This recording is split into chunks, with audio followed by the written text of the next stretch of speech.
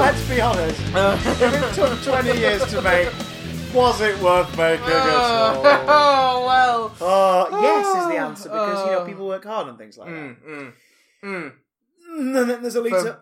For better or for worse. Speaking of worse, welcome to the Big Damn Cast. It's me, Matt, and with me is... Not Matt. Not Matt. Yes, that's Cyber everyone's favourite.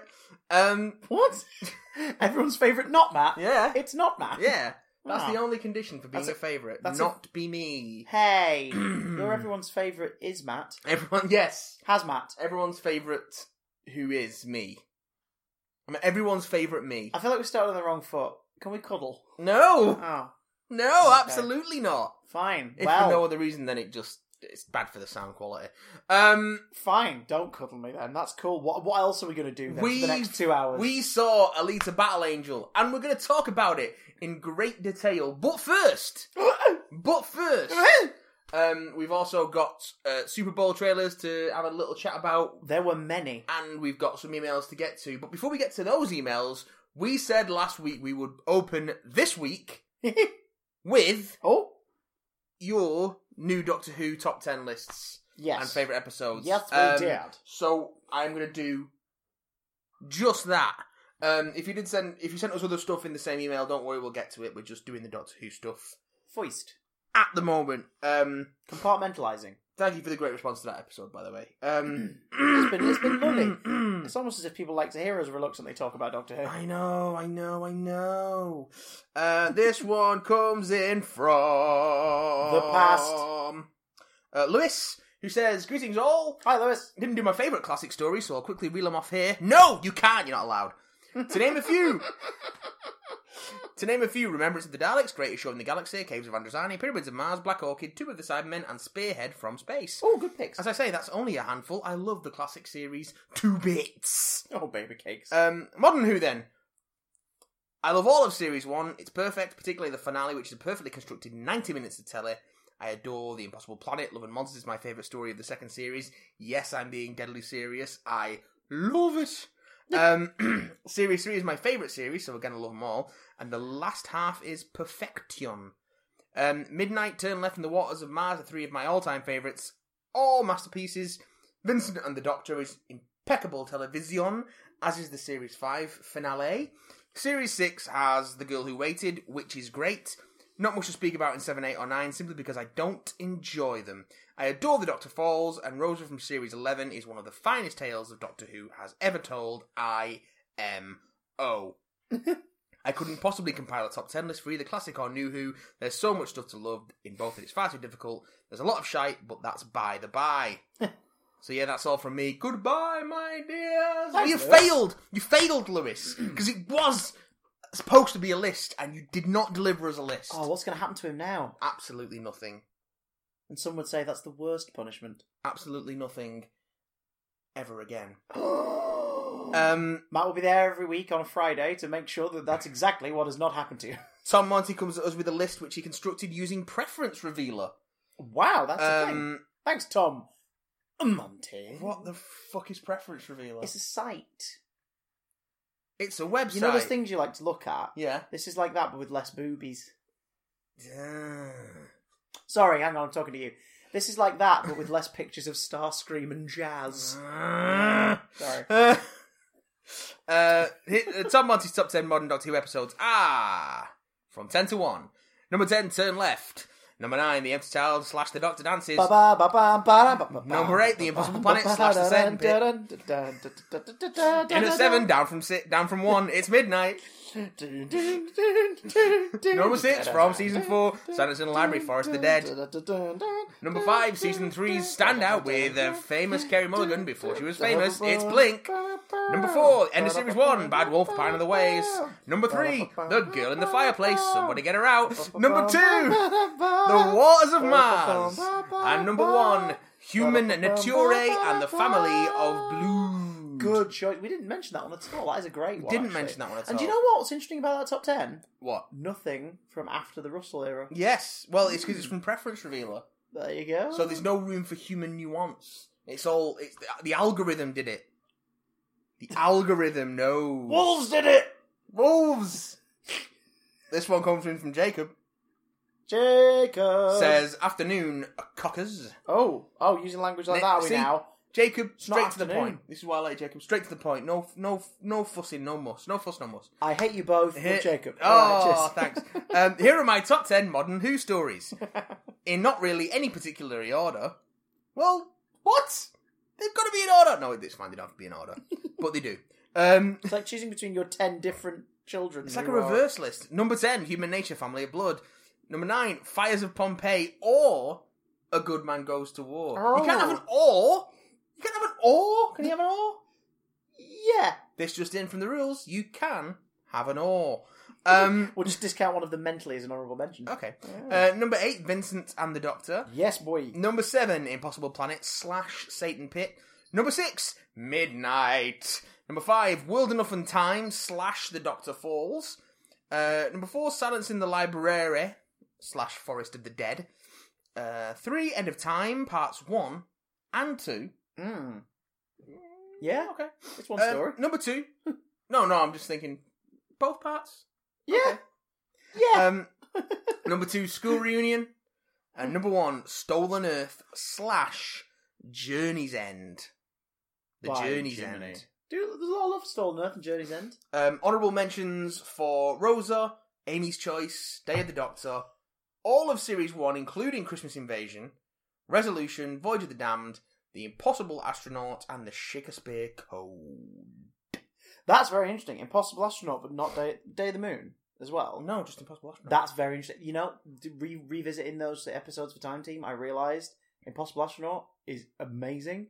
Day of the Moon is a microcosm of everything wrong with the narrative of that show going forward from that episode onwards. Yep. When you look back on It sets the rest of the Moffat era up for failure. Yeah, it's like episode 1 is incredible, episode 2 shits all over everything episode 1 sets up and then carries on going. It's really weird. Let's do something we're never going to pay off properly. And then he continues to do that for another 4.5 seasons, 4.5 seasons. This one comes in from Miles. He says, Good day, big damn lads. Loved your recent episode on your top 10 modern Who stories. Great choices. Ha ha, great choices. Thought I'd throw my hat in the ring and offer up mine. Well, your hat or the ring? Oh, God. Oh dear. Oh no, that went dark dear. very quickly. Number 10, The Witchfinders. Da-da-da-da-da. Laddie, what impeccable taste you have. 9, Boomtown. Steak looks nice. Steak Oh, I and chips. love Boomtown. Number 8, World Enough and Time / The Doctor Falls. A lot of The Doctor Falls love.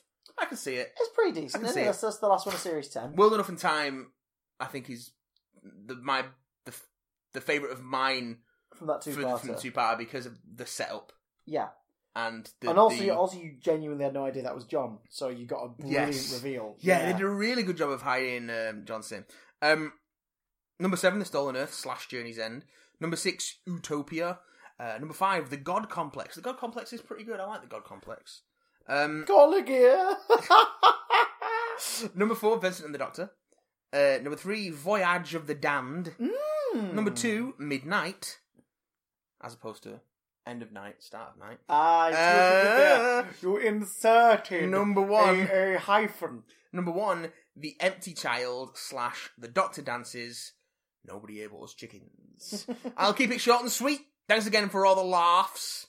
Goodbye, my dears. Thank you, Miles. Thank you, Miles. I'm a Thank fan you. of your knees. I'm a fan of your work. I'm a fan of the way you sing a tune. Don't throw your hat in the ring. You might get it dirty. This one comes in from... Oh, no, this is... For laters. That's for laters. And this one comes in from Johnny. From John. Mastercast. Johnny boy. Mastercast, who did send us another email about Mastercast, which we didn't do because it's not got the top 10 Doctor Who stuff in it, but we'll do it at the end of this episode. This is a long one. Speed read. Yes. Do you want me to speed read? No. Oh. Hello, because I'm actually from Mastercast here again, although I promise I won't mention my own podcast this time. I was a little hesitant to write it again. Yeah, God, you just did. Yes, you did. Also, it's from The email address mentions yeah. I was a little hesitant to write in again, seeing as I'd already sent him one email this/last week. Yeah, we didn't get to it, so don't worry, we're going to get to it. But I just couldn't resist talking about some of my favourite Doctor Who stories. I found your list really interesting in terms of including episodes which most people don't usually consider, especially Victory of the Daleks, which I don't agree with you on, emphasis mine, but it's nice to know I'm not the only one who quite likes the Paradigm Daleks. People who like the Paradigm Daleks are a forgotten breed. Our time is coming. We will rise Did you realise from the depths. Did you realise they're not going to be in the show, right? Shut the fuck up. It's great to see stories like Tooth and Claw and The Impossible Planet as well, as you don't often see those on lists like these, but they're both great in their own ways. Tooth and Claw has the best piece of music in the show, period, and Impossible Planet / Satan Pit is my favourite two-parter of the entire run. It's very good. It is tasty. Some of my favourites that weren't mentioned by you are Human Nature / Family of Blood. Yeah. One of Tennant's best performances, and Freema holds her own pretty well too. The Unicorn and the Wasp. Just a fun spoof of a whodunit. What's not to love? Also, I've worked with Fenella Woolgart on a couple of radio dramas, and she's lovely and does a great Agatha Christie. Hey. Amy's Choice is one of Matt's best stories, in my opinion, and God Complected a Town Called Mercia is underrated as well. And I think A Christmas Carol is the best Christmas special, but that's just me. Then there's my favourite Doctor. My favourite Doctor. My favourite Doctor. My favourite Doctor. Peter Capaldi. Pop a couple up. Time Heist. Me on the Orient Express? Yeah, okay. Flatline? Yeah, okay. Under the Lake / Before the Flood is the best story in Series 9 bar Heaven Sent. Okay, I can see that. Return of Dr. Mysterio is pretty good. And Smile is a damn sight better than it had any right to be. Yeah, true. That's very true. Also, the more I think about it in Series 11 as a whole, the more I'm really starting to like The Woman Who Fell to Earth. Well, she loves you too, Johnny. They're some of my favourites and ones I think are quite underrated. I don't know if you could tell, but I quite like Toby Whithouse. Is it Whithouse or Whitehouse? Whithouse. Whithouse. Toby Whithouse. Do you think it was Whitehouse, but he changed it to distance himself from Mary? Used to be Shithouse. But I'm interested to know that there are some episodes that aren't necessarily your favourites. It's a quote from something nobody told Toby Whithouse. But you think deserve more love than they currently get, and why? That's all for now. Oh, fucking hell. It's a good change. It's a good change. That was a great movie. Yeah. Well Yes. done. Yes. So, your mole. What about it? Wasn't it on the other side? Wait. I have a mole? Yes. Why should the people believe you? Because, unlike most other Robin Hoods, I speak with an English accent. I'm going to take my tiny Starscream in my hand, that's not a euphemism, as we move on to the next section of today's Paid Quest. Paid Quest Podquest. Penguins. So, in the States, every February, they have a big sports game. Yeah, they have we're throwing a thing around. The big pigskin party. A big shoulders. A big sports bar. Super Bowl. The Super Bowl, number whatever it is. The superest of all the Super Bowls. The Patriots won like their 6th Super Bowl, so everyone made Infinity Gem jokes. Oh. Oh yeah, because 6 rings. Six gems. Now the quarterback can do the snap. Oh, they get their Infinity War joking. Yeah, The yeah. bastards. Honestly, I had mine cut from a script once. so of course, not that he's bitter. Not that I'm bitter, I'm just a bit miffed. So we need to talk about all the things that had trailers. Yeah, In the Super Bowl, because they've become as much of a highlight at the Super Bowl as anything else, haven't they? It's Let's not the be Super Bowl. honest. It's the Superb Owl.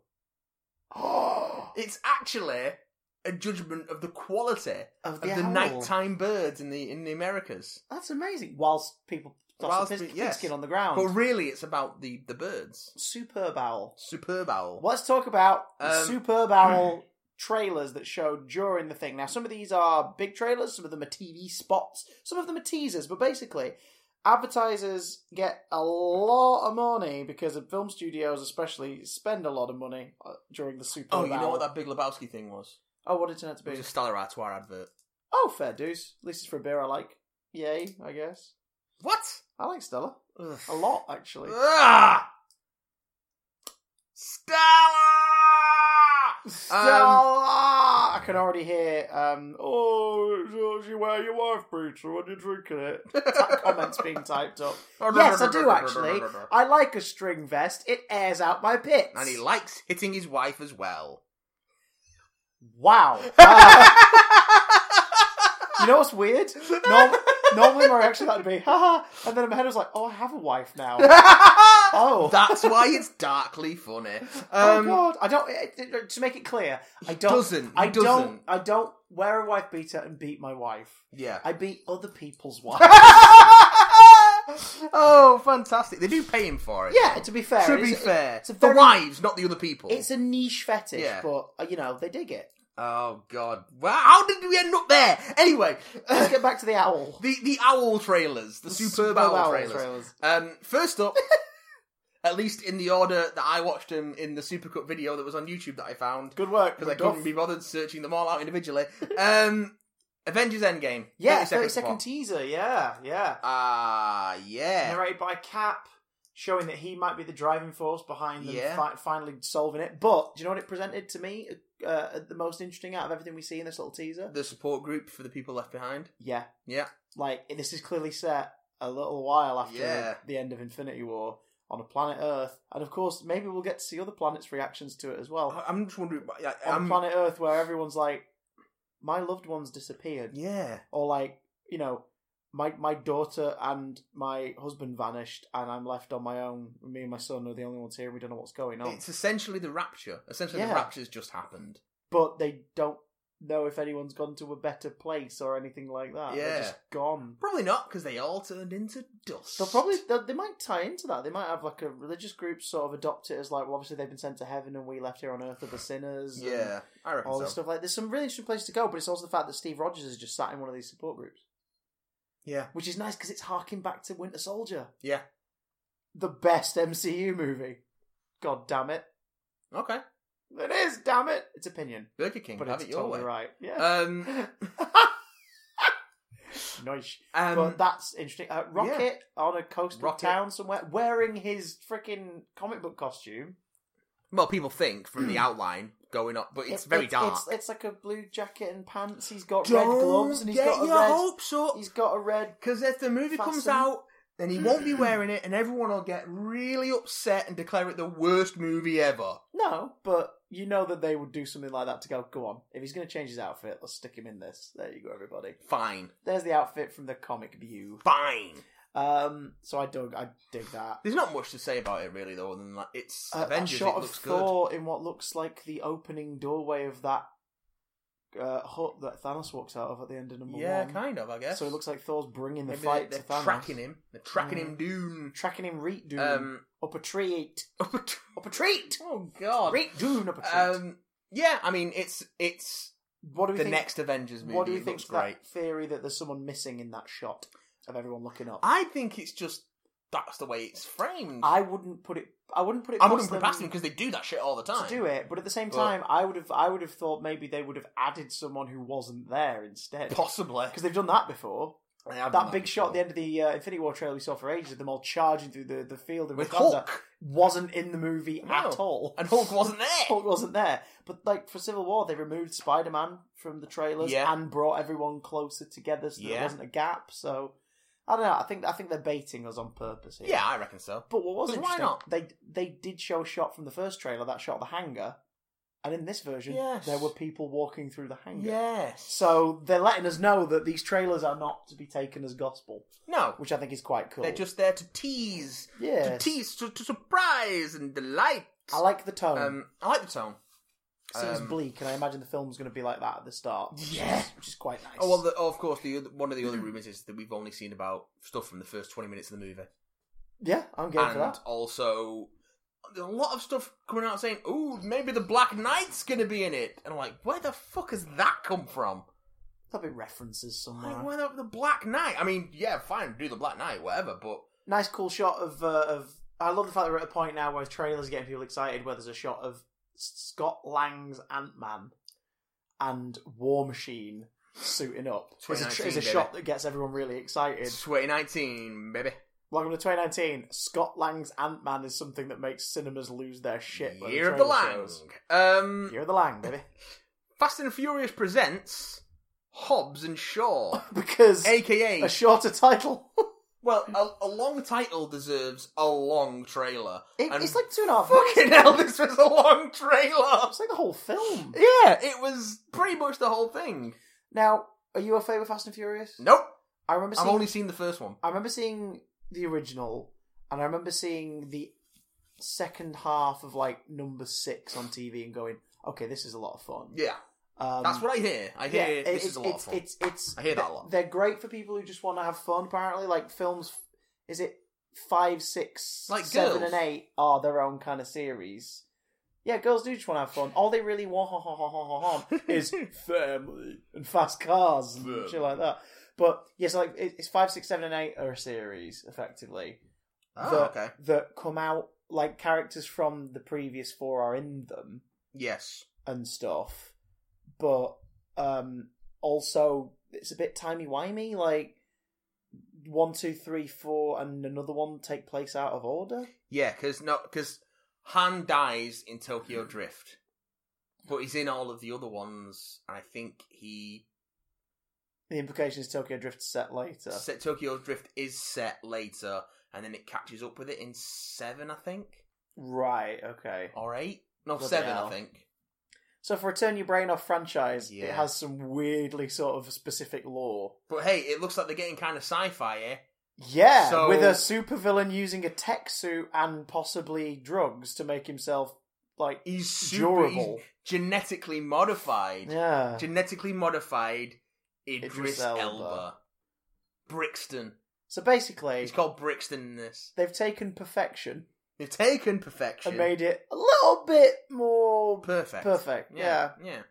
I'm down with that. I'm down to clown with Idris Elba as a supervillain in a fast cars stunt show movie, because that's the Okay. thing the trailer makes an emphasis on. This isn't a fast cars movie. No. It's got that fast cars stuff you love in it, But it's an action movie. but it's an action movie and it's more of a people punching things movie. Yeah.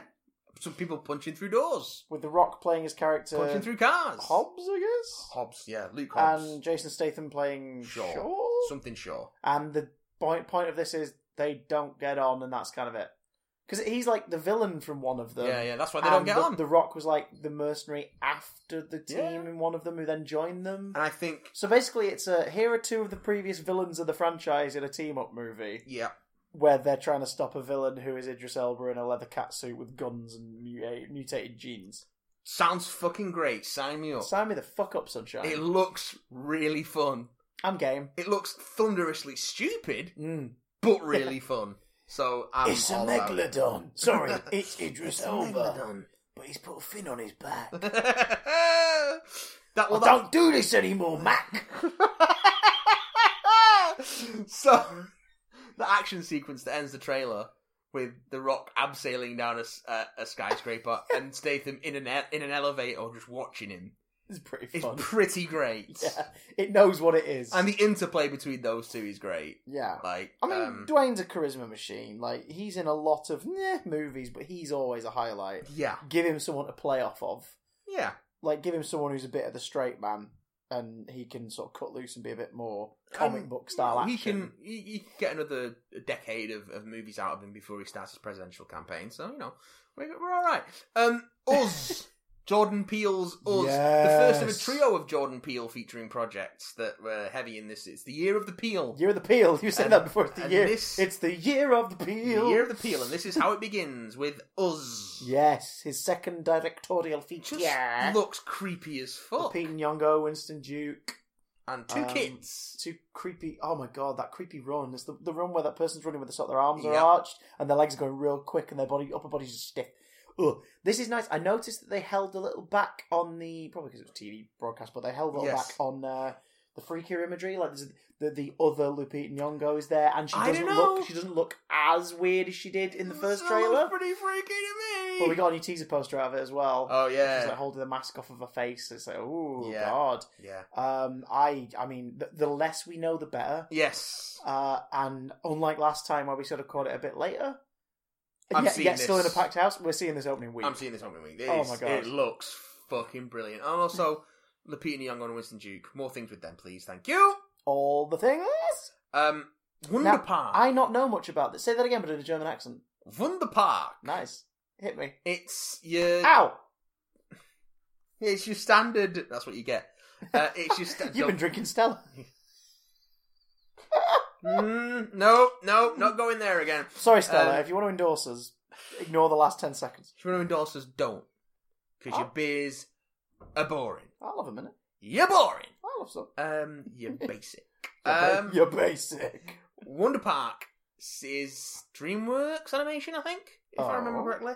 It's a young girl is mad on theme parks and she likes to build roller coasters in a Is backyard. this an animated and- movie? Yeah. Right, I think I've seen something from this. Okay. And then she's like, oh no, it keeps getting into trouble. So then she discovers that the theme park of her dreams is in an overgrown forest and it's growing and she's making it with her imagination and the mascots are animals and they're real and there's a big blue bear and a funny talking porcupine with a British accent and I guess there are monkey zombies that aren't zombies, they're just like chimp toys that overrun the park and they rebuild the park. Something roller coasters. It looks fine. It's probably going to be fine. Like family facing animation. It looks alright. But it doesn't, it doesn't. It's not screaming for your attention. It isn't screaming for my attention. Hopefully it'll be a sleep hit. We want every movie to be great, but This one looks. This one looks fine. interesting that they were trailing this weekend. But I suppose they want to obviously Yes, get them as butts and seats. the must-see 3D event of the year, Oh, God. cinematic 3D event of the year. Alita Battle Angel had a Super Bowl spot, a short one. And we'll talk about what we thought of Alita Battle Angel in just a little bit. Captain Marvel. Yeah, this was a nice little short spot. Higher, further, faster. Yes. A bit more Coulson as well, Yes. which was nice to see. Bit of Clark Gregg. Oh, they didn't do the full phrase, because the full phrase is higher, further, faster, more. Oh. And that's the name of the first volume of the second Kelly Sue DeConnick Yeah. series. Yeah. Higher, further, faster, more. Bit of Maria Rambeau, who is the mother of Monica Rambeau, who becomes Captain Marvel later on in the comics, and also Photon. Also, Lashana Lynch playing Maria Rambeau, British actress, and I kind of know her. For realsies? Yeah, What's the connection? She went up. She was a couple of years above me in drama school. Oh, so you would have known her somewhat in your first year when she was in third. Yes, the year Ah. below Finn Jones. So what you're saying is you're in the MCU. No. You meant to say yes, so we can dine out on this at conventions. Alumni! Alumni of my drama school doing big Hollywood movies. There were people who were in deleted scenes of like films who do conventions, so we could probably get you some sign-ins. Yeah, maybe. Let's do this. Let's do this. But yeah, Captain Marvel. It looks great. It's out in 2 months. What would you want us to say? Scary stories to tell in the dark. And this Now- had 4 little spots. I didn't see these spots, but these are based on the morbidly very creepy, good. the morbidly creepy children's books. Yeah. I think it was 3 books in total, wasn't Yeah. it? I have no idea. And Guillermo del Toro is producing this, isn't he? He's the overseer of this project. The trailers were very, very careful to say this movie is not yet rated. Right. So they might be. I don't know what the they're imagery doing with may this. be a little bit too disturbing for a family release. But the guy who directed this, Andre Øvredal, is it's a Scandinavian name, and the O's got the strike through it. So I'm not sure how to pronounce that. Please do tell us if we're doing it wrong. Oh, there's someone at the door. So you go get that, and I will Do you know Yes. what? I will literally Tell me about. cannibalize this article to Tell me figure out about what it this means. while I open the door. So, this man has a name with a line through it, because of course he does. Let's have a look at this one. So let's have a gander. It looks like this is a group of kids face their fears in order to save their town, and based on the iconic book series. It's based on Scary Stories to Tell in the Dark book series published in the 80s. So it's not that old. And obviously a bit of a passion project to Guillermo. So we're going to be getting that one later this year, it looks like. Scary Stories to Tell in the Dark? Yes, later this year. August. Wow, nice for a United States release. Now, I've seen, if you look at the poster for this, Yes. you've seen the poster with the scarecrow. Oh, This is damn close to an illustration from one of the books. Yeah. Like, eerie close to an see, I illustration haven't from seen. one I of the books. know nothing of the book, so I couldn't tell you. They look creepy since... I'm going to have to check these out. I missed these teasers. But that's nice. August. Oh, Did they show any imagery in the teasers? Any sort of visual stuff? yes, they do. Oh, good lord. In fact, they're 15 seconds each. Let's just. Hit me. I'm going to hit you with these. Ow! Stop with the hitting and This is the smacking. This is Pale Lady. No, this is an ad. This is an ad for Far Cry New. This ad is longer than the TV spot. Just show me the TV spot. I don't want to see a 30-second Far Cry New Dawn trailer in front of a 16-second TV spot for fucking Scary Stories to Tell in the Dark. What are you doing to me? Although, because the audio is playing, if you would please go out and buy Far Cry New Dawn. Yeah, that'd be it great, looks guys. shit. Oh god, here we go. So this is called Pale Lady. This is Pale Lady. Based on the iconic book series. Oh. Yeah.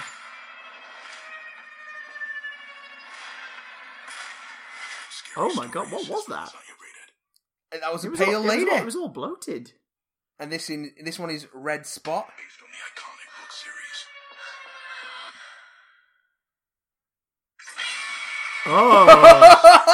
Oh. Oh. Oh yeah. Oh, I didn't need to see Oh that. yeah. This For those who one are is- listening, a little hair sticking out of a pimple just wriggled on this girl's face. Yeah, definitely spiders. Oh. It's definitely spiders in that big spot. Oh. Jangly Man. From Guillermo del Toro. We're next. We're next.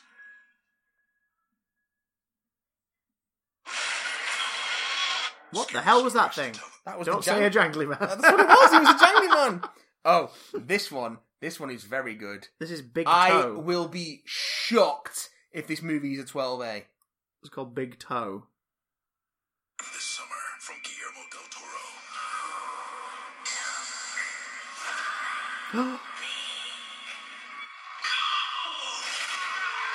Oh god, yeah. This film. That's hilarious because I know a comedy version of that story called Who's Got My Hairy Toe? That's the Pale Lady. Oh yeah, it is. Yeah, this is Yeah. good. They've gone for like full on creature feature stuff here. I mean, it's a Del Toro flick. Like, what do you expect? I'm game. I'm game. But Scary yeah. stories to make you shit yourself, I believe is the full Oh, that title. just oh Zoom in man. on that. That is Oh. Oh. I'm really excited for this. I'm really excited for it. I didn't know it was a thing until I watched this, and I'm super excited for it. Scary stories to tell in the dark. This film's not yet rated, but it will Can't. make you vomit just a little bit. Can't wait. Can't Blah, wait. blah, blah, blah. Blah, blah. So, You know this is going to get copyright striked in a year's time. yeah, like, oh god. So we just got a copyright claim on a video, Big Downcast 95, Yeah, Channel Awesome, a very quiet place. by Paramount Pictures. For using footage from A Quiet Place. I don't think it even was that. Well, It doesn't I'm assuming say. that's the only reason they've done it. 'Cause But here's the thing, folks. There's no video in that. It's audio, I've just remembered something. and there's no. I got a copyright strike from... Copyright claim, not copyright strike. I got a Different copyright things. claim from Paramount a couple of years ago on my 10 Cloverfield Lane review. And it said, for footage of 10 Cloverfield Lane. And There's no just like footage, this, yeah. there is no footage in it. Paramount. Paramount. Doing fucking great work. Great work, Paramount. Good work. Enjoy the money that's not being made by an unpartnered channel on a video that is way out of trending by now. Absolutely stellar. Stella. We've got Stella. Fuck Stellar. Oh. Stella. Season Season 3. of the most depressing thing on television. The Handmaid's Tale. Yeah. Oh god. I mean, it's The Handmaid's Tale. You either know if you're in or not at this point. It's going in for the 3rd season. It's a great TV show. Do you like being really depressed and watching people have discussions about babies I can't watch it. in a slightly dystopian future? I can't watch it because it just kills me inside. Do you but it's a like great watching show. things with really heavy grey filters over the top of every show? Oh, yeah, really I'm heavy not talking grey it filters. down. I'm just saying this as somebody who's sat in the Yeah. room and watched bits of it. Yeah, it's... I like escapism. I don't think I could suffer 3 it's- seasons of escapism with that depressing a filter to it. too real, almost. The Handmaid's Tale. It's almost too real. Yeah. That's coming. It's getting a Series 3. Do you know what else is coming? Looks like the Handmaid's much Tale. sooner than we thought. What? In April. What? To CBS All Access in the States. But over here, possibly, we've not had confirmation yet, possibly Netflix or Amazon Prime. The Twilight Zone. Produced. Some episodes written by and Hosted by Jordan Jordan Peele. Peele. Year of the Peel. Part 2. I can't wait for this. This teaser is like, there's nothing of the show in this teaser. It's literally just Jordan Peele narrating. All that's currently And- known is 4 episode titles and some of the cast members. Yeah. That's all that's known. And I'm happy about that because what's beautiful about The Twilight Zone is it's an anthology. It's different every week. Cool. Yeah. Right, fine. Oh, Fair and enough. Jordan Peele's gonna host it with his Jordan Peele voice. So he's doing it Rod Serling style. He's just going to be there at the top Yeah. and there at the end. And that's all you need. He sets you up at the tail and he closes it out. But the trailer's great because I think it uses very sort of obvious, like, Twilight Zone-y kind of, ooh, this is a bit weird visual stuff going on. But it's just when he walks through that door and the camera sort of turns with it and there's no one coming through the door and that note just just kicks in. It was like, oh, we're here. It's back. We're getting it. This is the 4th iteration of the Twilight Zone on screen. I'm so excited. Can't wait. I love the Twilight Zone to death. I think this is going to be good. I'm very excited for it. As someone who was more of an Outer Limits person than a Twilight Zone person growing up, just because of the availability of the show. I see. The fact that I was... I see. Yeah. It's your make-do show of 2019, is it? No, it's because growing up, when I was getting super into X-Files, when that came along, and then they did the Outer Limits revival, that was everywhere. Yeah, it was. I But remember that. I'd only seen like bits of Twilight Zone here and there, and the movie. You know what? Because... You know what you need to do before it happens? You need to come to mine, and I'm going to put you through, say, like, 5 of the best of the original series. Okay. And we'll do it for the pod. Should we do a video? Yeah. Let's do a video. Okay, we'll do that at some point. I can't wait to show you the dummy. You're so excited, aren't you? I can't wait to show you the mate. Cliff Robertson is the main character in it. He's so good. With great beta comes weird great trailer. beta No, responsibility. no more Peters.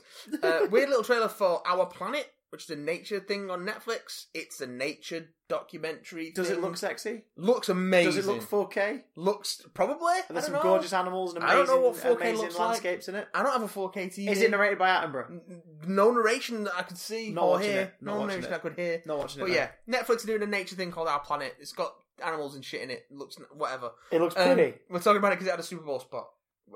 Sure. I'll watch that. I do love me some nature. And finally, Toy Story 4. Another nature documentary. Another underwhelming.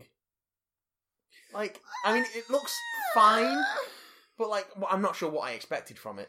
The Toy Story trailer that got me excited was the first one, the teaser. Not because of the trailer, but because I was like, why is that Spork saying, I'm not supposed to be here? And then I read the press release. I was like, wait, the film is about the existential crisis of something that wasn't a toy but now is? I think we need to see more of the actual plot in the trailers, because we haven't seen any of that yet. Well, it looks like they find Bo Peep, which was originally the plot of a 4th one for years. Yeah. They were talking about it was going to be them finding Bo Peep. Yeah. And then there was no indication that was the plot of this, but this week alone, they've released an image of Bo Peep, confirmed that Annie Potts is playing Bo Peep again. Yeah. Which is great, because Annie Potts, yay. Yeah. In that way where it's all like, it's been announced, she's going to be playing Bo Peep. It's like, guys, she already played her like 2 years ago. Yeah. We're just finding out now. That's how voice acting works. Yeah. She's been back recently to do some ADR. That's it. Like, that is the extent of the work recently. But But yeah, and it looks like there's a bit with trailing to get home, including going through a fun fair, where we see more of the two characters played by Keegan-Michael Key And Jordan and Peele. Jordan Peele. Year of the Peel. Year of the Peel. Part 3. Toy Story 4. Son. I think they're going to have a very brief part in it. I think they are literally in We've a set probably piece. seen all their part in the trailers. Yeah. Like, just, I want to see, I want Toy Story 4 to be good, but I want to see a trailer that gives me some more of what the plot's going to be. Not a press release, not, like, interviews, like, give me a fucking trailer. That's what trailers are for. What's interesting me on this one a little bit is all the stuff all the press they've released around Toy Story 4 lately has been kind of hinting that this is the last Toy Story. The thing was, number 3 was the perfect last Toy Story. So if they're thinking that now, that means they've either gone, look, a lot of the people involved have gone, look, we don't know if we're going to do this again, let's pretend this is the last. Yeah. Or those who've made it have gone, let us make this with the intention of it being the closing chapter. And if that's the case, I'm a little bit more excited about it. Because I'm like, Yes. okay, if you guys are going, no, actually, this is our final say, then I'm intrigued. But again, this trailer doesn't really bring anything too exciting to the table. No.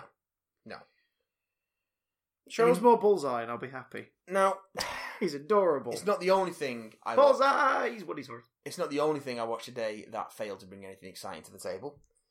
Because I earlier drank some today, Stella in front of you.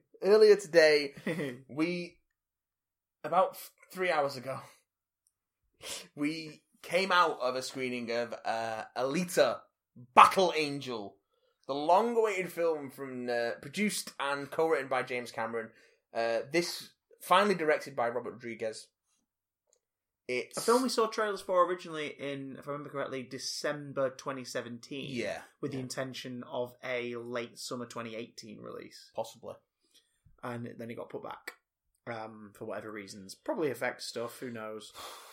If it was, then good job, because we'll say this, visual effects wise, this is a stunning piece of work. Yeah. And we'll leave it there. That's our review of Alita Battle Angel, everybody. We've got some brief, non-spoilery thoughts as its own video, which you can find on our YouTube channel. Yes, if you're listening to us in the podcast app, mosey on over to Yeah. Big Damn Channel on YouTube. Give it a watch if you don't want spoilers, and then come back to this after you've watched the movie. Yeah. But everything from this point on, boys and girls, Well, to summarise quickly, before we get into spoilers, I like Stella. it's fine, it's messy, it's got structural problems up the wazoo in a terrible script, but it's some... But James Cameron co-wrote it! Yes. Because James Cameron co-wrote it. James Cameron's a great filmmaker, guys, but He's not a good scriptwriter. Yeah, go and read his treatment for Spider-Man from the early 90s. Treat yourself. Go for it. Read a script all about Spider-Man that was nearly made. Clearly written by someone who doesn't quite get Spider-Man. Beautiful visuals and great performances hindered by a terrible script, poor structure, and some really weird editing choices. If you have younger siblings or kids who don't mind a bit of violence, like you've been showing them some older movies and you think they're okay with the rough and tumble and sort of fantasy gore and violence, I think they're going to love this. There's a lot of blue blood splashing around in this. Yeah, lots of cyborgs getting cut to bits. Lots of humans being hurt in ways that are nowhere near as graphic, but definitely still brutal. So if your kid's getting a bit tired of Power Rangers and wants to move up and you think they can handle it, go take them to see it. They'll probably love it. And you'll get something out of it, I think. Yeah. But it ain't breaking new ground as far as storytelling goes, put it that way. And it really doesn't think it's as emotionally affecting as it. It's not as emotionally affecting as it thinks it is. Yeah. Yeah. So yeah, let's spoil the shit out of it. I like the Spoilers bit for where- Alita Battle Angel. I like the bit where everyone died. I like the bit where the kid from Bumblebee gets cut in half. I like the bit where all the writing was scrolling up the screen over that black background. No, that makes it sound like I hated it. I enjoyed Alita Battle Angel. I don't think I did. I don't recommend it. No. Per se. No. But I definitely, put it this way, I enjoyed it in a non-ironic way when I enjoyed it. I found it quite frustrating in the sense that I wanted to like it more than I did. Okay. I think I went in with no expectations, really. Maybe Never that's why I let me dug like it. It never let me in. Let the Wouldn't- right one in. Close your eyes. Let me touch you. Oh, it's terrible. So, Let's start at the top. Yeah. So, it's 300 years after The Fall. Yeah, 500 years into our future. We found out 300 years after the fall, which we find out later is, or was, a great war. The Fall particularly was the end of the war, where all the great sky cities fell except for Zolom. Yeah. So as far as we're aware... Solum, I think? I'm going to look Solum? Solum. So Earth was covered in sky cities. People fought. Battles were waged on the moon. I don't think they ever mentioned Martians, but there was definitely Mars-based colonies and stuff. United Republics of Mars so were the enemy. So it would be like colonies fighting back against the home. It would be the American War for Independence, but in space. Yeah, in a timeline sort of where like robotics and cybernetics advance, and it's very much a case of people enhance themselves or repair themselves or modify themselves with cybernetics. Now, the story takes place in one of the sort of few cities down on Earth that is in a relatively good place in terms of like everyone there is relatively healthy and there is an economy and people. Though they make it out like people have free time and you know it's basically just like a poor city in a bit of a shithole city. They make it out like it's the last city, like Iron City, which is in the shadow of Zolom. Yeah, the last sky cities remaining. Yeah, they make it sound like that's all that's left, and there's like farms and wastelands outside of it. And in the middle of the waste, in the middle of the trash that's poured down from Solom, because Solom gets rid of all its crap onto Iron City.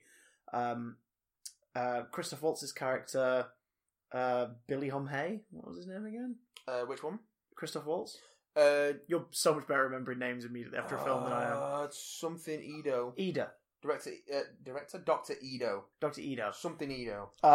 He finds he goes through looking for mechanized parts and cyborg parts to help repair people. Dyson Edo. And he finds the head and core of a cyborg. Apparently the core is all that's needed for a cyborg to move from one body to the next, and she is apparently alive. She has a human brain and a humanoid face and all that good shine. So he hooks her up to a body, which turns out was the body he was going to give to his disabled daughter, who was dying years before. I don't think she was dying. They sort of imply that she wasn't well because he was going to transfer her to that body completely. Yes, she was ill, but she was paralysed. Yeah, and she's in a wheelchair, and she died in a horrific accident involving a cyborg junkie. And so he gives the body to this cyborg, and she wakes up, and he names her Alita, as we find out later, after his daughter, which is a great emotional thing they could have mined and spent time on, and they never really do. They try to. Yeah, they sort of touch on it in a way where they're which is why I said I think it might be alright for younger kids who can dig the action but don't quite get the full emotional depth yet, because it's sort of done in a way where I think it's very simplistic, and never mind for the actual drama that it could be. The problem is with all the emotional beats in this movie, is that they try to make you care about these characters, but everything seems to take space over the span of about a week at most. Yeah, but or at least in the way they tell it. Yeah. It feels like it, to the point where the first, like, Edo is bossing around Alita like she's his daughter. Yeah. As soon as she wakes up. Like, the next day, he's like, "Oh, I don't think you should go out at night. You need to be home before dark." And then she comes back and he's like, "Why are you home before dark?" And they had the first. I thought I said you should be home before dark. You didn't come home. She's been awake for not even 2 days. And they're already having that sort of friction. Yeah. It feels like it needed way more room to breathe, which is weird because the film also feels about an hour longer than it actually is. Yeah, it's a comfy less than 2 hours total, I believe. It is... Because we sat down at 3, 20 minutes of ads and trailers, and then it was over at 5. Like, the credits were rolling by 5. It's 2 hours and 2 minutes. Oh, there we go. So, it felt like about 3 and a half. So, wait, hang on, it's 2 hours and 2 minutes? 2 hours and 2 minutes. The film started at like 3:15, and we were finished by 5. We were finished at 5:20. Did it? Oh, right, okay. Sorry, I thought it was 5. Yeah, what the hell? My brain! But it did feel longer, and I'll tell you why I think it felt longer. it had an Act 1, Yeah. then an Act 2, Yeah. then an Act 3 started, and then it went back to a different Act 2, I actually... and then a different Act 3. I- It was really weirdly structured. It Was structured episodically like a manga. Yeah. And because of that, it didn't have a finale. You know when they made the Lemony Snicket movie and they adapted books 1, 2, and 3 into one movie? Yeah. They made a decision which irked some fans, but I got it even as a younger, viewer at the time. They took the finale of book 1 and moved it to the end of the film, Yes. so that the film had a finale. And then rework the story of books 2 and 3 to lead up to that. Yeah. Yeah. So Makes sense. That's how you Makes do sense. it. And in this, there was definitely a couple of finales you could have had. You could have had one in the, what do you call it? What was it called? Rollerball? Motorball. Motorball. So It's the basically rollerball. The motorball tournament leading into the rescue at the church could have been the finale. Yes. Or the bounty hunter fight underground could have been the finale with a bit more of a build-up towards it. Yeah, you would have had to have ended differently, but yeah. Yeah. So, no, I don't mean just go straight from the bar scene into that and then that's the finale. I mean, go from the bar scene, Yeah, have yeah. something happen, go away, regroup, get back, and then go back for the rematch and win the day. Yeah. There were ways to do it and they just didn't. No. And it was so odd. But the thing is, I don't, because I've not read... Was it a coming-of-age teenage superhero movie? I think that's what they're aiming for. Was it a teen romance in a very specific backdrop? Was it a superhero film with a cyberpunk filter? Was it a sports movie? For about 20 minutes it was. Because suddenly she gives a shit about motorball, There's definitely... and they give sort of motivation for it, but the film doesn't tell it in a way where it feels like a build-up to it. No, she just immediately falls in love with this idea of going around on roller skates and throwing a ball at people. In this amazingly dangerous sport where people get cut to pieces constantly. Mm. But it's okay because they're cyborgs. And annoyingly, by Is the it? end of the movie, it becomes a Chosen One narrative. When we find out that she's the last of what she is. Yeah. So it becomes that whole, it rides on you, the upcoming rebellion, which we sequel bait, relies on you. We find out that she is the last of a... Martian berserker. Yeah, though she's a Martian. It's not a battle angel, so I don't know where the fuck that comes from. Oh, that was said in the film. Yeah, he said in the film... It comes from the commentator. Motorball, yeah. The Motorball eventually starts to call her a battle angel. Okay, fine. I get that they're going off the title, but again, maybe there's a justification. I don't know. Whatever. So a battle angel would make sense more for her designation as a warrior thing, because they could say these things were always the last resort in a fight, and they were said to fall from the sky and claim victory. A battle angel, just something like that. I'd be like, oh, that makes sense. Her bland boyfriend, who is also a parts jacker for the bad guy Vector, who's a bad guy, but he's then being controlled by Nova, who's up in the city, who's but apparently hundreds of years old. Nova's actually hundreds of years old and we don't know what he wants or who he is or what he means. But we know from the flashback she has that he's been the enemy since she was whatever she was in her previous life. So she goes into this ship. So the United Republic of Mars, which are the enemy in the Great War. Her no good bland boyfriend has found a ship. She goes into it and she finds the same model of body which she originally had as a berserker.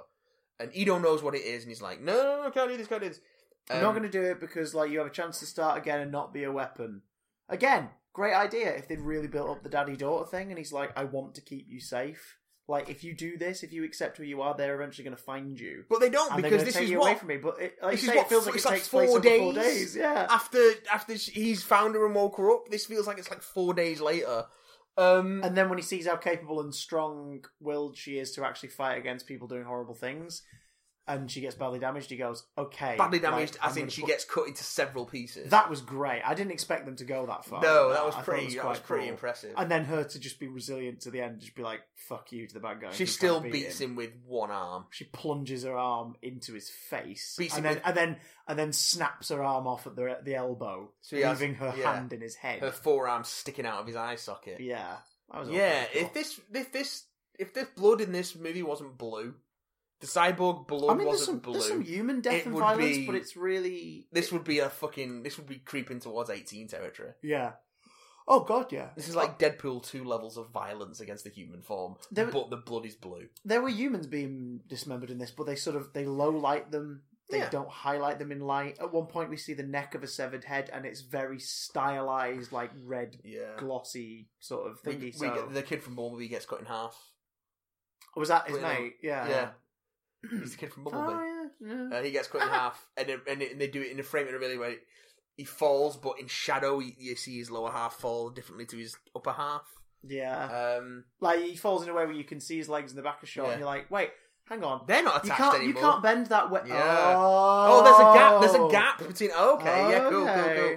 And he's cut. To be fair, he's cut by like this blade that cauterizes, monomolecular blade. Yeah, so it's like I don't think it cauterizes. It's sort of like that swifter cut that it sort of leaves nothing, and the blood kind of pours out slowly. Yeah, because people get stabbed with it continuously. Yeah, by Ed Skrein's character, who's a minor antagonist. It does get his part of his face sliced off in a very, very. Ooh. He will be back in the next one with it stitched in place and not quite the same kind of way. Yeah. That effect looked amazing. Yeah, with like the gap in his head. Just sort of the gums and the teeth like yeah, he's screaming with half a tongue and like that thing from the Technologic video. Oh god. Yeah. It's So yeah, she gets this Martian berserker. So she's a Martian berserker basically. She's left over from the war. And then you find out eventually in flashbacks that her unit was attacking whatever this last city's called. Sodom, I guess. Sodom and Gomorrah. It did sound like they were saying Sodom. Nah, Tamenya Humaditi Baba. I'm gonna look up because the thing here, but it's her original task was to get past the forces that were protecting it, even as far back as the moon. Get there and take out this guy because, as she worded it, he is the sleeping dragon. Something like that. A Smaug reference, because why not? Sure. But yeah, she has a flashback to their attack on the city where her unit gets destroyed by. So, oh fucking hell! You can't summarize this movie because there's so much going on in it. This is why 90% of the dialogue in it is expository. Because that's the only way to explain what the fuck's going on in this movie. So this floating city is it is linked to and possibly suspended by these giant tubes, which look like cables, but they're actually hollow tubes because they send. Is it magic? They send stuff even better. It's engineering. Zalem. Something. I don't know. Zalem. In the Wikipedia article, it's spelled Zalen. Zalem. It's Zalem. It's Zalem. So, in the flashback, her unit's climbing up one of these cables, and there's a security ring, which is like a bunch of spinning blades that come down and knock everyone off and shred everyone, and that's how she ends up in the junkyard for 300 years. Yeah. Or somewhere in Zalem, and then dumped in the junkyard. Yeah.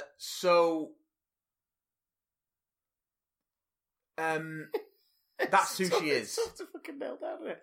That's who she is. She discovers that by engaging in combat. Yeah. Because it seems that something in her receptors sparks her memory. Which is seeded quite nicely. Yeah. Like, what this patrol thing's called. They're called... the Centurions. Centurions. He's sort of, bloody what's it from RoboCop style. Ed 209-ish. Ed 209, sort of like stomping around. Spider tanks. It's like, stand to the side and all this stuff. And she immediately, without even thinking, sort of adopts a combat stance. So you have Centurions who enforce factory law. Yeah. But there's no police, and any actual apprehensions are carried out by registered bounty hunters called Hunter Warriors. Which is such a Japanese thing, let's be honest. What should we name our bounty hunter characters? Hunter Warriors. Hunter Warriors. Why? They're hunters, but they're not warriors, It does mean that we do get to see Christoph Waltz wielding a rocket-powered hammer. Which was pretty cool. That's cool. That was cool. That's cool in his long coat and his fedora. And he's jet-powered hammer. I was always wondering about that, because a lot of the Hunter Warriors are... Cyborgs or cybernetically enhanced. Yeah. And he isn't. And they don't really give any indication as to what his rep is like. Because it's like, is he shunned by them? But then you realise, no, he gives free repairs to them. Yeah. And that's why his assistant's a bit annoyed when he gets paid once by someone with oranges. Oh yeah, that's the first time she speaks. Oh my god, that is when she speaks, yeah. And then she doesn't speak again for another hour and 40 minutes. Yeah. Oh god, that's so strange. That actor, by God, Where is she? She had a thankless role. Idara Victor plays Nurse Gerhard. Is that her name? Nurse What a Gerhard. great name, and I think Yeah. we hear it once. Yeah, she was really good, but she gets nothing to say after that. nothing to say, nothing to do. So he gives free repairs to the other Hunter warriors. So I guess that's why they don't hate him, because they're like, this guy's great, he patched me up. Yeah. So when him being a Hunter warrior, they obviously, you know. But also, Hunter warriors can't just go around killing people willy-nilly. There has to be a bounty out on them. Yeah, so that's how the law and order works. If there's a murderer, the murderer gets identified, and then the Hunter warriors can go and claim the kill, which is how on behalf of the government, and they get paid credits for it. the Ed Screen Hunter warrior, the Zappen or Zapane. These names Zapen? Zapane, whatever. Zapane. Whatever. Ed Screen, Ed Screen, the bounty hunter. He tries to get to Alita by framing her boring boyfriend Hugo for murdering his mate by murdering his mate and murdering a cyborg. And yeah, and then he's just wanted for murder. And he's not trying to get to Alita because he's no witnesses. He's not trying to get to Alita because he's trying to destroy her. He's doing it for petty reasons. Yeah. He's doing it because she beat him up in a fight earlier on, and he just wants to sort of be like, oh, she's gone now, I'm the best again. And his whole plan is like, oh, I either kill the kid and collect the bounty and humiliate her, or I first force her to kill the kid to collect the bounty and humiliate her, because she's now... Oh, yes, also she registers as a Hunter warrior. There's also Jennifer Connelly. Oh, God! Playing ex-wife of Christoph Waltz and mother to their deceased child. Who's evil until she isn't, and then she's a brain in a jar. And then she's a brain in a jar. But it's revealed that that's happened to her in a way that isn't done with any drama or gravitas at all. And also because the passage of time in this movie is so poorly communicated that it feels like it happens in the time it takes for Alita to get there. Well, to get... Because she goes in the lobby, she destroys all the Centurions in the lobby, and then she crashes in from the roof of the building that she's just entered into Vector's office. Yeah. She goes in through the lobby, and then crashes... Add to that, the implication in the very brief line that's then given by Vector is that up there, when you send people to wherever, the thingy city, up there, all the bad guy... What's the bad guy called again? Nova. All that Nova actually wants is the intelligence and resources of the people down there. He's not fussed about the people coming up, just their resources. Yeah. The implication being that she is a brain and eyes and receptors in a casing. And hands. Because that's what he wants. He just wants the brain. He's not fussed about her, but he wants her mind. For his experiments. Again, no drama or sting. No. Her name isn't significantly sort of lyrical enough that when he says the name of who it is, you go, oh my God! You just go, oh, that's Jennifer Connelly. Yeah. It's delivered with nothing. Alita shows no response to it. No. Which is fair enough, she has no relationship no connection emotional to connection. But that's why you need, like, Christoph Waltz's character in the scene, who was married to her and could react to it in some way. They had a child together, but no. They have one scene together early on. Oh, and they have another scene together later, after Alita gets injured. It's just... it's a shit script. It is a shit script. She spends time being shitty about Alita, and then all of a sudden becomes maternal towards her because reasons. Yeah. It's just a mess. And then starts to leave the room and you hear a clunking sound like there's someone outside. And that's it. No, you see him come in. I'm guessing that is meant to be something approaching to stop her and take her head off. No, you see him come in. It's what's his name? Grish, Jackie Earle Haley's cyborg dude. Big old Grishnikov or big old flipping overt kill. The names are just Did he look overt kill? Yeah, he looked like overt kill from Spawn. The names but are with just feet. Shocking. He had feet. We saw his feet several times. Because I know Rob Liefeld also had a bash at drawing those characters. I can name maybe 2-3 characters from this movie. No, name characters I can name from this movie. Dysonido, Alita, Vector, Nova. Hugo, Oh, Hugo. the boring boyfriend with the weird name. Nurse, dunno. All the bounty hunters, hunter warriors, they get name checked. Can't remember what the fucking names are. This is such Can't a remember body. how to pronounce He's them. one of the most feared like thingies in all the land. He's all the hand-to-hand combat. He's had over Yeah. 200 confirmed kills. This is Screwhead. Oh, Screwhead. Screwhead. This is Screwhead. Screwhead. She's one of the most dangerous bounty hunters around. Moves on. This Yeah. guy has got. It's like, hang on. They What? literally do a name check of all these hunter warriors in the Hunter Warrior bar, and then you see a bunch of them get taken out by Alita in a sports game later on, which is actually a setup.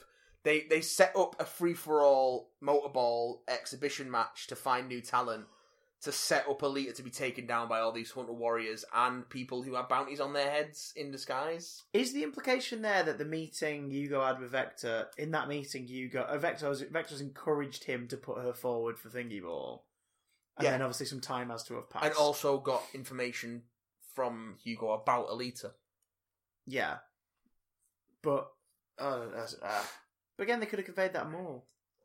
If this was a sports movie, if it was a sports movie and she did a bit of like vigilante stuff on the side as the story develops, it kind of make more sense that'd be like his final ambush. As it stands, it's I really hope she has the stomach to actually join a tournament for reasons.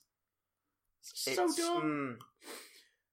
Because they want to get up to the city, the floating city, because Hugo wants to get up to the floating city. So because Hugo wants to do it, she wants to do it. Also, how does Vector even know that she's back? Because how does he know she's back and has a body even? The last time anyone on his side knew what had happened to her, it was his big henchman and he'd cut her to pieces. Yeah. Yeah. Episodic. It's Yeah. episodic, but crammed into a film that doesn't Or quite work. maybe something does happen in between and I just don't know what it was because the movie is a mess. Hey, it'll all structurally. make sense because our big bad Nova has been watching everyone from the beginning and he can sort of... He can I- hijack people. He can hijack people, but we only ever see him hijack 2 people. Grushka, the whatever he's called, Yeah. the Jackie Earl Haley motherfucker, and Vector. Yeah. So, when he did that to Grushka, I was like, oh, should we do it to cyborgs? But then he does it to Vector. Vector. I was like, oh, is Vector a bit cyborg? But it's not clear that he's doing it. And it's also unclear in that scene whether Grishka's just gone to sleep because Nova has... taking his taken mind his for a mind second for a to second. use it as a camera, or basically. if he's dead. Because Yeah. Jennifer Connelly looks at him and it says, he's gone. And you don't know if she means that Nova's gone or if Grushka's dead. And then Vector starts speaking and his eyes are blue. It's like, oh no, he's there. And it's like, oh, what the fuck is going on? So you're probably wondering, who is this Nova? So Nova is, like, apparently the villain from whenever back when. Yeah. And is the bad guy behind all the stuff that Alita and her mentor, who we see in the flashbacks, who's played by Michelle Rodriguez, was going to take down, and he's somehow still alive, and he makes references to immortality. He says, the only way I enjoy immortality is by watching other people die. causing the suffering.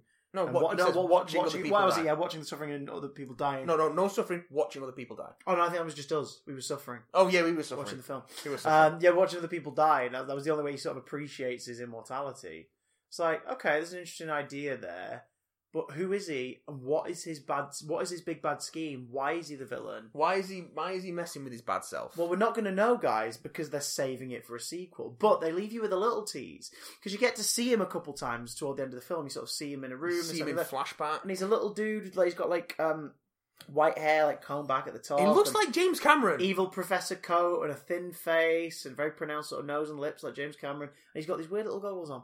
And then at the end, they give you a brief shot of him just taking the goggles off and smiling to himself. And it's like, oh, that's Ed Norton. Is there more film? Is there going to be another, 20 minutes? I hope not, because at that point, I'd already said it's as okay, so Ed Norton's not credited because they're hoping that alone will make you go, it's the Grindelwald thing. yeah, The end of Fantastic Beasts was just like, oh, it's Johnny Depp. yeah. Why? Why? Oh, film's over now. Why, God? Why? Yeah. And yeah, so He's talking about the climbing up the chimney. yeah, Oh. Hugo's got a bounty on his head. Alita's not mother, Jennifer Connelly, Yeah. helps Alita She reminds you of the babe. with Hugo, Yeah. but she's like, right, we'll cut off his head. She doesn't say this, but this is what this is what you happens, find out what's yeah. happened. We'll cut off his head and 'Cause you he's can dying. connect him to your heart. Which is like one of the most powerful Yeah. power... It could power Iron cells. City for years. So, there Um, is some techno wanky wizardry there. She's in made some of way. lost technology, but also it's pumping blood round, so she can keep pumping blood into his brain. Yeah. Avoid any brain damage. So she takes, so she claims the bounty with his head, but it's actually connected to her heart, which Ed Screen notices, but then she cuts Ed Screen's face off and takes his sword, for being such a ninny. Is that a word that I can use, ninny? I don't know. Probably. Probably not. And then they put Hugo's head on a robot body, and then Hugo runs off and tries to climb up to the city, up the cables, which we know from the flashback that Alita's had, that there are security rings on there that will shred anyone who tries to come up him. So, and when this starts happening, we also know that she was from there in some way. No, she wasn't from there. Well, based on what we know, she was destroyed in there and left to rot. Or whatever, Yes, and yeah. dumps on the ground. But and it's at that point where I'm just like, Jesus Christ, is this still going? Because we'd had all the plot threads, as it were, that could conceivably be wrapped up within the time frame of this movie had been wrapped up by that point. But no, it was still going. And so he tries to jump over the ring when Nova sends it down. They're not automatic. Nova triggers them.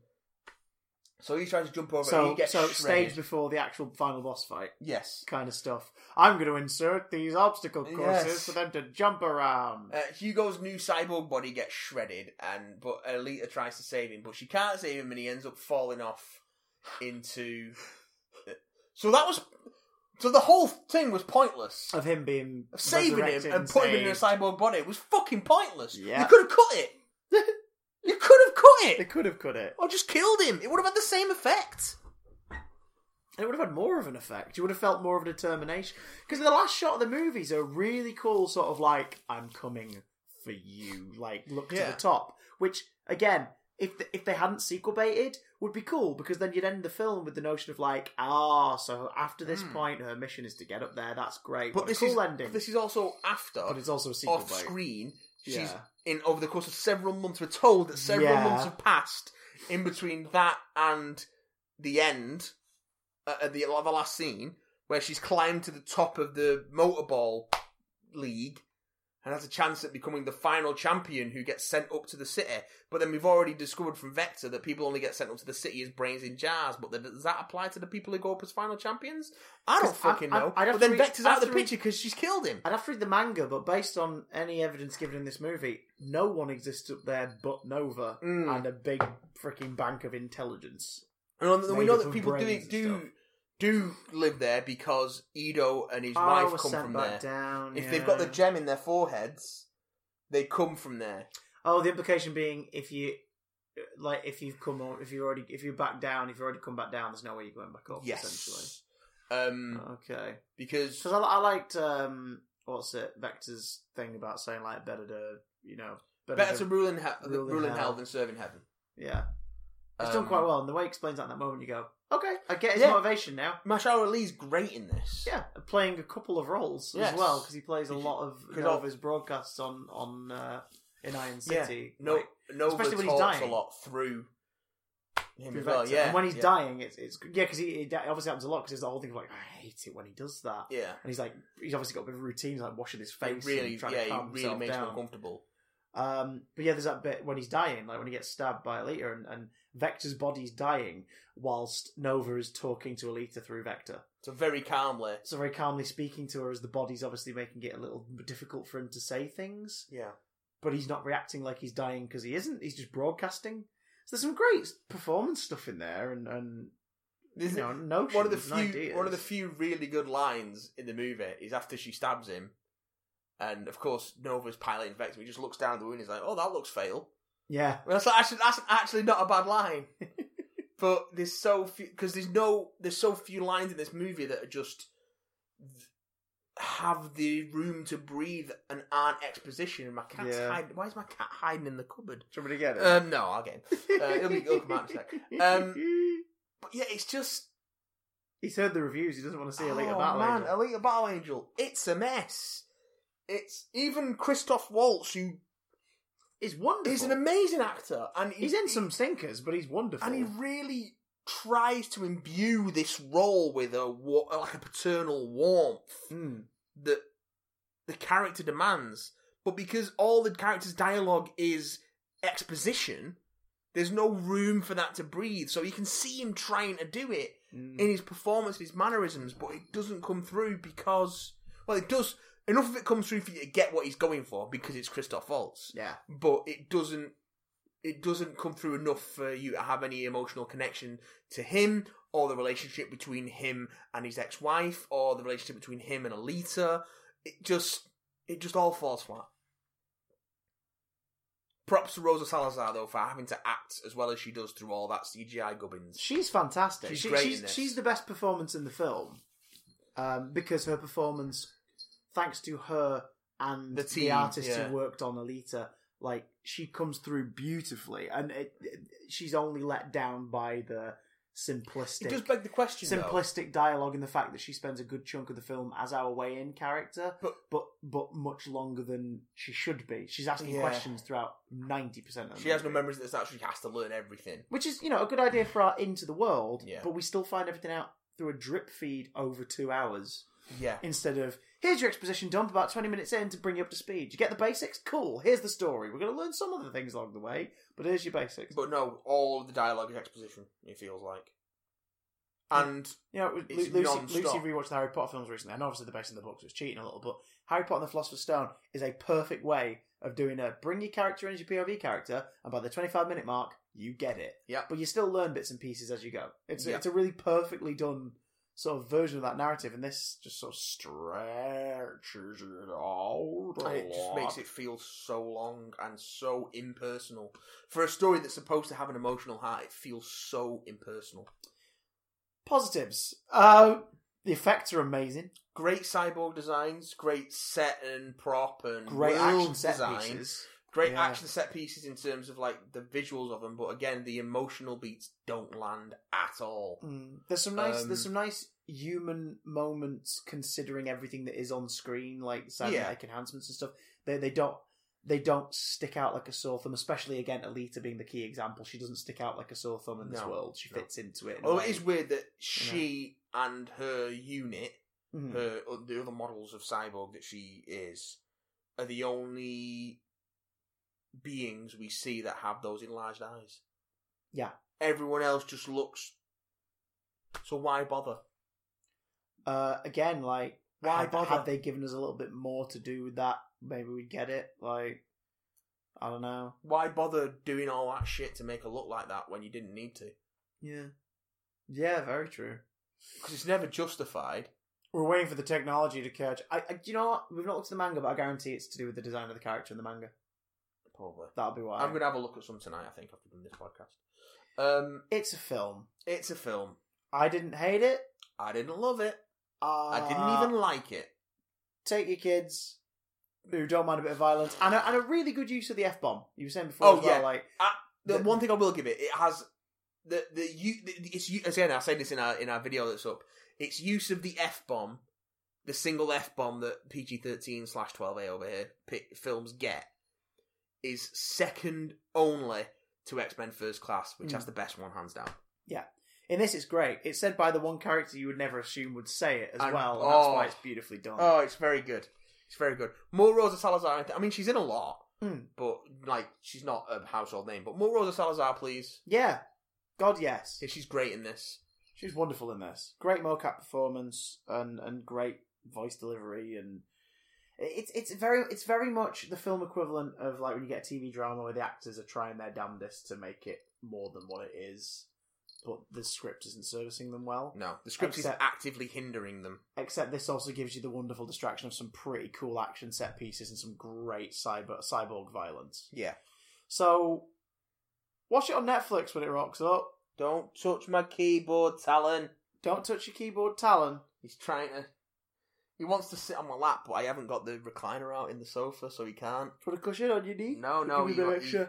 he likes to sit on the recliner when you push it out on these sofas, but he can't. So he's trying to touch my laptop keyboard, and I don't want to stop the recording. Sorry, you were saying. Sorry. Catch it on Netflix. If you've again, I've said it before. If you've got kids who love sci-fi, whimsical, weird, beat 'em up, Power Rangers-y, people are comic book action film kind of stuff, who you think can handle a bit more violence. All right, you've got an 8-year-old who really likes Jurassic Park and doesn't cover their eyes when the guy gets eaten by the T-Rex. Yeah, bring him to Alita. Maybe.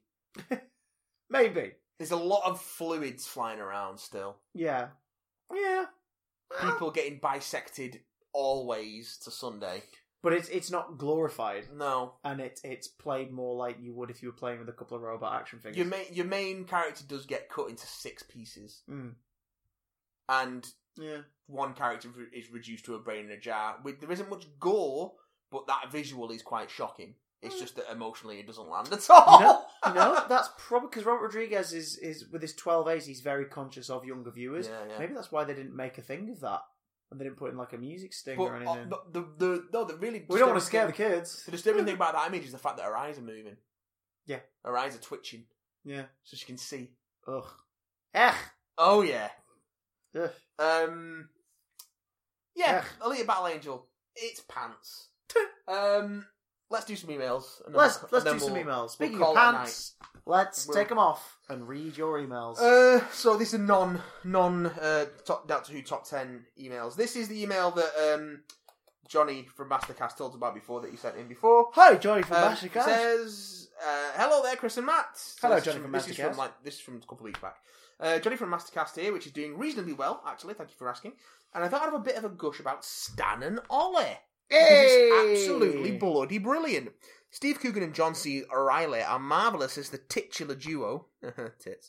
The direction was great all round and surprisingly unique and unexpected. That first shot, am I right? Yeah, that first shot's brilliant. Yeah. And that it takes its time to just stick on it for as long as it does is great. And any film that manages to make my stony-faced father teary-eyed is deserving of all the praise it's getting, as far as I'm concerned. Oh, that's good. Always good when these films hit with your family. Suffice to say, it's got me wanting to go watch some of the old Laurel and Hardy material that's out there. So I put to you two lads... As opposed to the new Laurel and Hardy material that's out there. But that's awesome. I'm glad that you're doing that. I put it to you two lads to give myself and others some suggestions for your favourite Laurel and Hardy films / routines for us to go watch. If you've got any... I'm not that familiar with their old stuff. Let me double check the names, but Way Out West for sure. And that's the one we see being filmed in the... because it will mean a lot more to you because of having watched it. But let me just double check. I'm going to double check. There's a double bill, and I think I've talked about this before. I think you have. There's a couple films which is they're only like back to backs. It's Ringing Bells. It is. Oh god, it's that because Them Thar Hills. It's not called Ringing Bells. It's Ringing Bells. No, yeah, it's Them Thar Hills, which is one of their 1934 short films. So it's like an half-hour jobby. Yeah.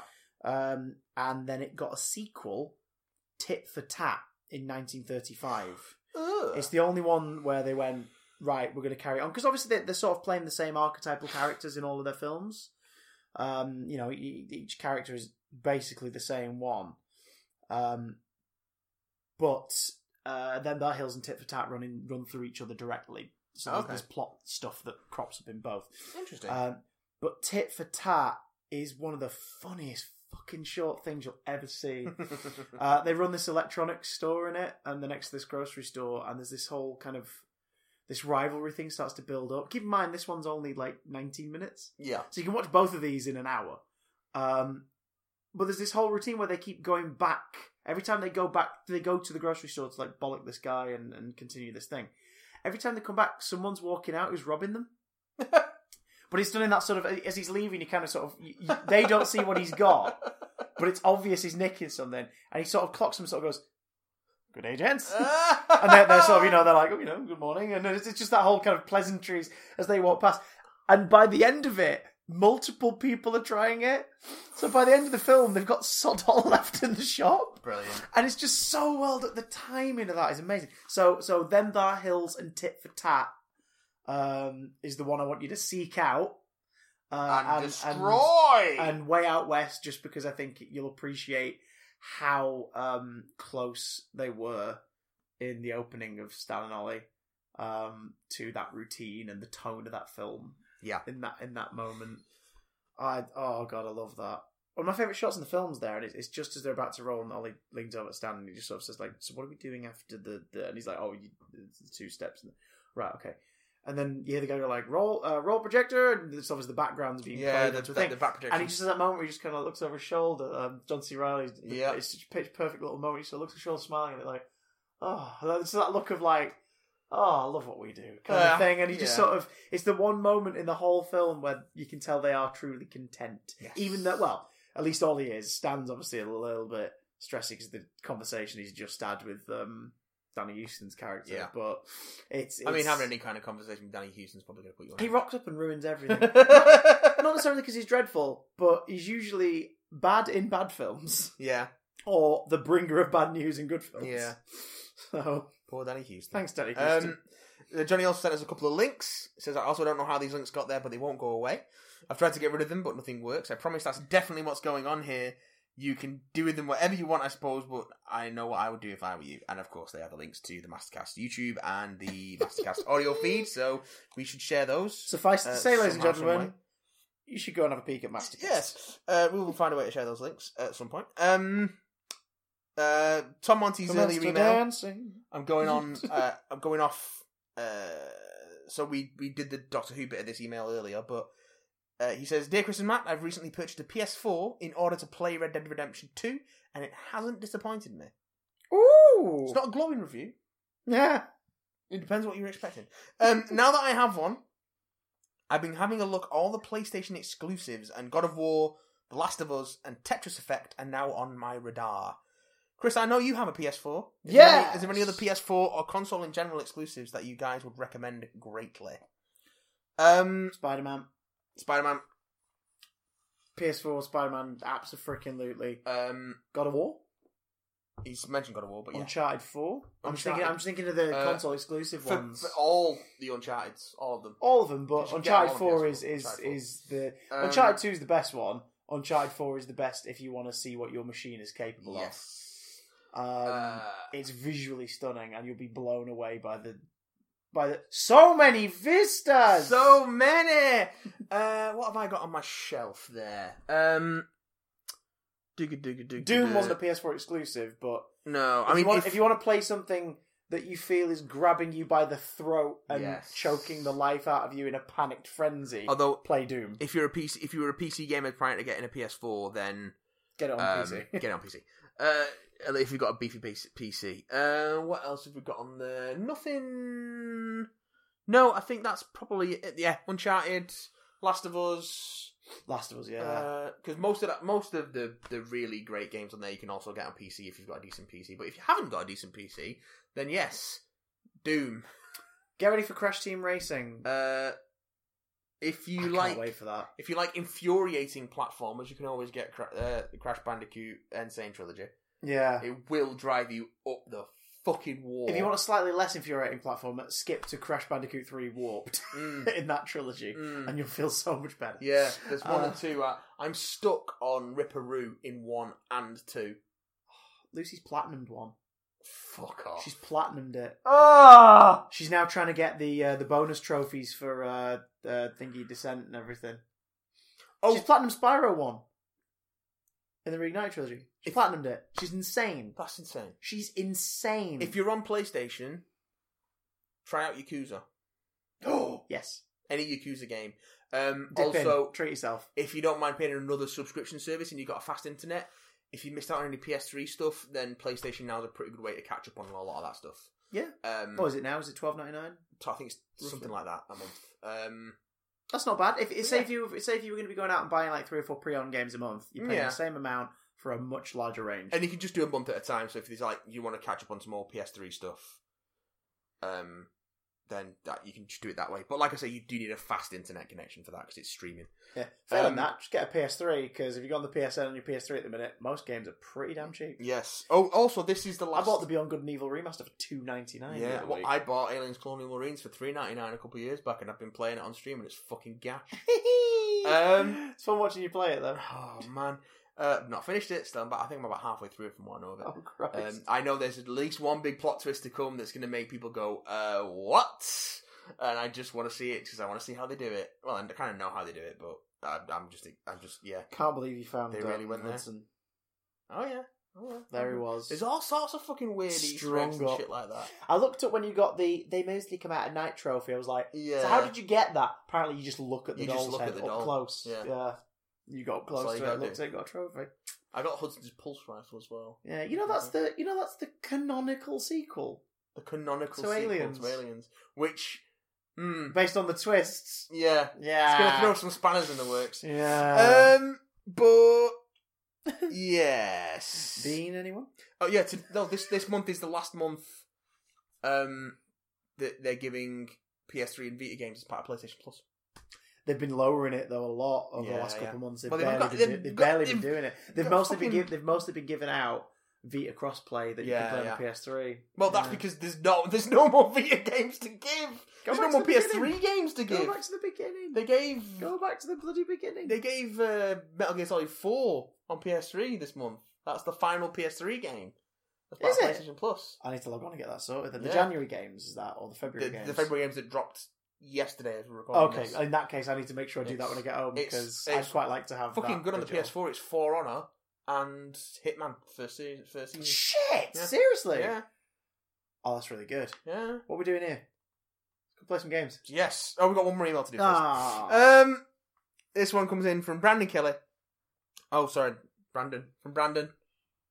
Brandon Kelly or Branston? No, Branston. Branston Pickles. This says- comes from Branston It Pickles. says, "Hey guys, you guys. Come hi, on to guys. dancing. Hi guys. Just wanted to send an email saying, love your podcast. Someone with a mental illness, listen to it religiously. I just wanted to say two things. One thing, could you do any more top 10 videos with Doctor Who comics, books, or books? Or Doctor Who comics, books, or books? Or could you do ones with just comics from Marvel, DC, or anywhere else? I can see some more list videos. We can in our definitely do more future. top tens. We've done a few in the past. For example, if you check out from last Easter, our recommended reading two-part, we did a Marvel and a DC one. That's not top 10 per se, but it's it's a list of like our picks for starting positions. Yes. There's definitely some top 10 stuff on the way. Yes. We'll definitely do more like that for sure. Second thing, I'm a big fan of Doom Patrol. I think that's Doom Patrol. I think you misspelled that. I'm not sure. Please correct me if I'm wrong. I'm trying to get into some Spider-Man and Superman comics. Can you recommend me any? Thanks, guys. Well, as I say, we have done. Yeah, those starting points, recommends do. on recommends, but Let's off check the a top couple of out. our heads, Superman. Superman, All-Star Superman. That's a fun one. Superman Earth 1. Yeah. Volumes 1, 2, and 3. It's basically J. Michael Straczynski wrote 3 Superman movies. They're really good. Yes, And they take it back to square one as well, so it's sort of it's done in the movie approach. Yes, Which is nice. the Superman and Action Comics Rebirth stuff. Yeah. Yeah, which you can pick up collected together in the Superman Rebirth Deluxe editions or your separate trades. And on the DC app, Adventures of Superman. Yes. From 2012 onwards. It's just short stories. They'll be way cheaper now. Might even be cheaper to get them as a collection. Yes. But they're beautiful. There's some amazing ones in there because it's just different writers and different artists writing essentially a comic length story in 2 or 3 parts each, and you get some really nice scope. Brian Michael Bendis has just taken over Superman as well, so you can probably jump on the current ongoing, either Superman or Action Comics, and have a great time because Bendis is great. As for Spidey, I Spider. always recommend if you're looking for just a one-off.